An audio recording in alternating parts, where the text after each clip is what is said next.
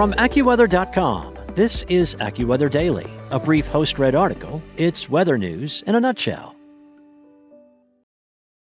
Want to learn how you can make smarter decisions with your money? Well, I've got the podcast for you.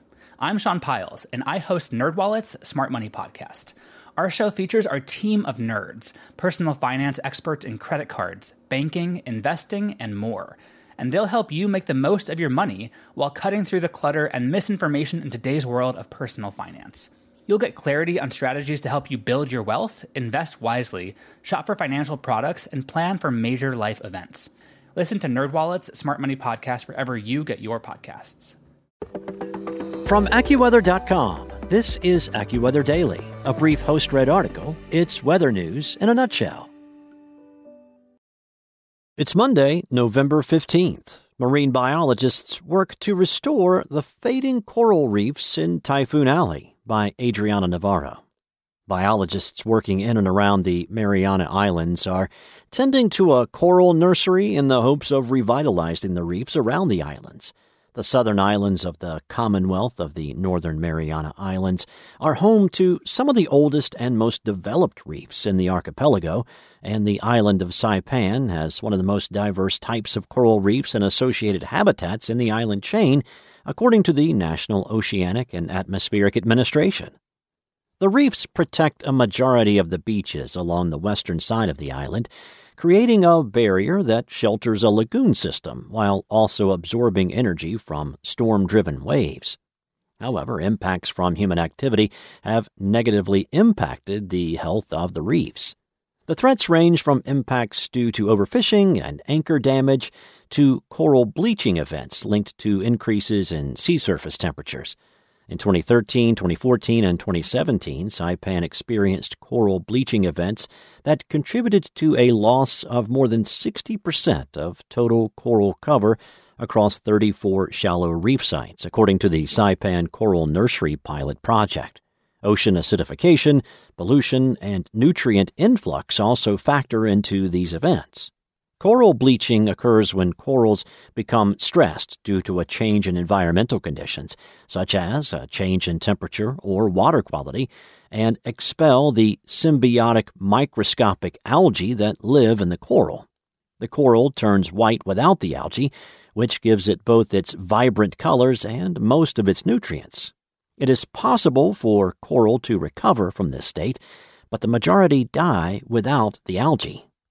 On the other hand, too much algae around can prove to be just as deadly to the organism.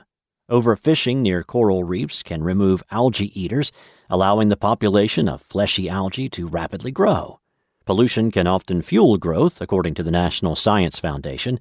Fleshy algae on reefs release nutrients that microbes feed off of, and as the levels of microbes rise, they deplete oxygen from the environment or introduce diseases.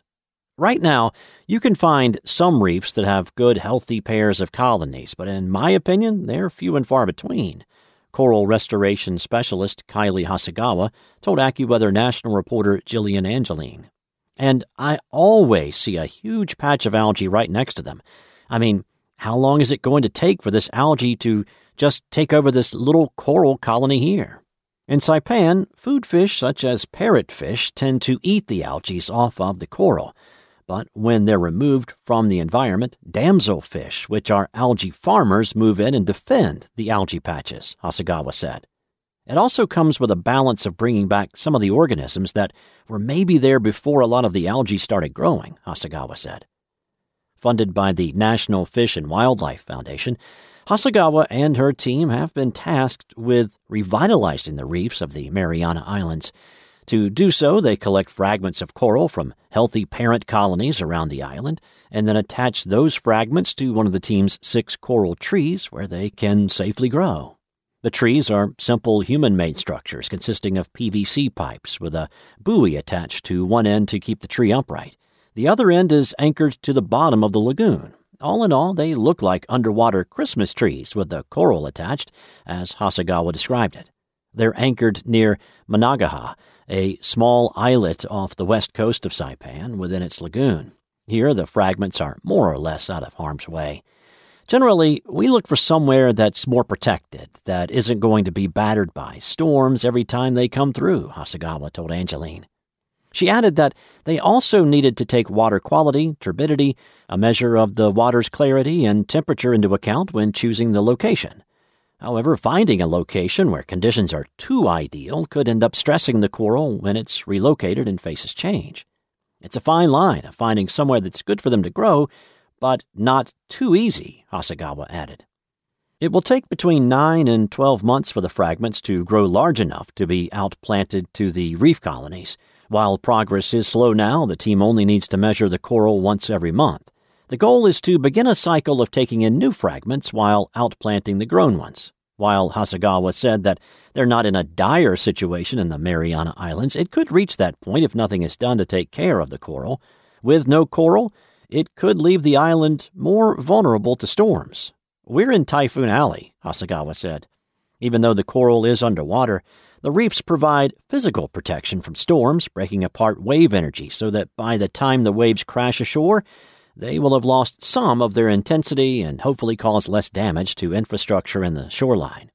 For herself, the importance of taking care of the organisms lies in the morality of preserving the environment as well as the beauty they bring. I would want to live somewhere, and I would assume that other people would want to live somewhere where they can enjoy the beauty of the nature around them and to try to preserve that, and even take a step further where you can restore some of that, Hasegawa said.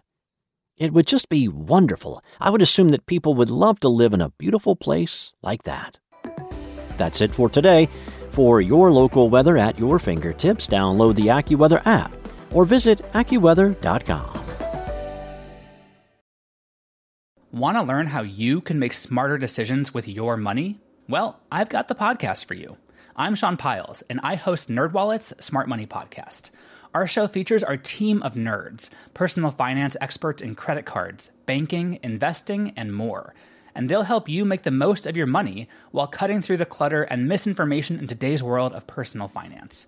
You'll get clarity on strategies to help you build your wealth, invest wisely, shop for financial products, and plan for major life events.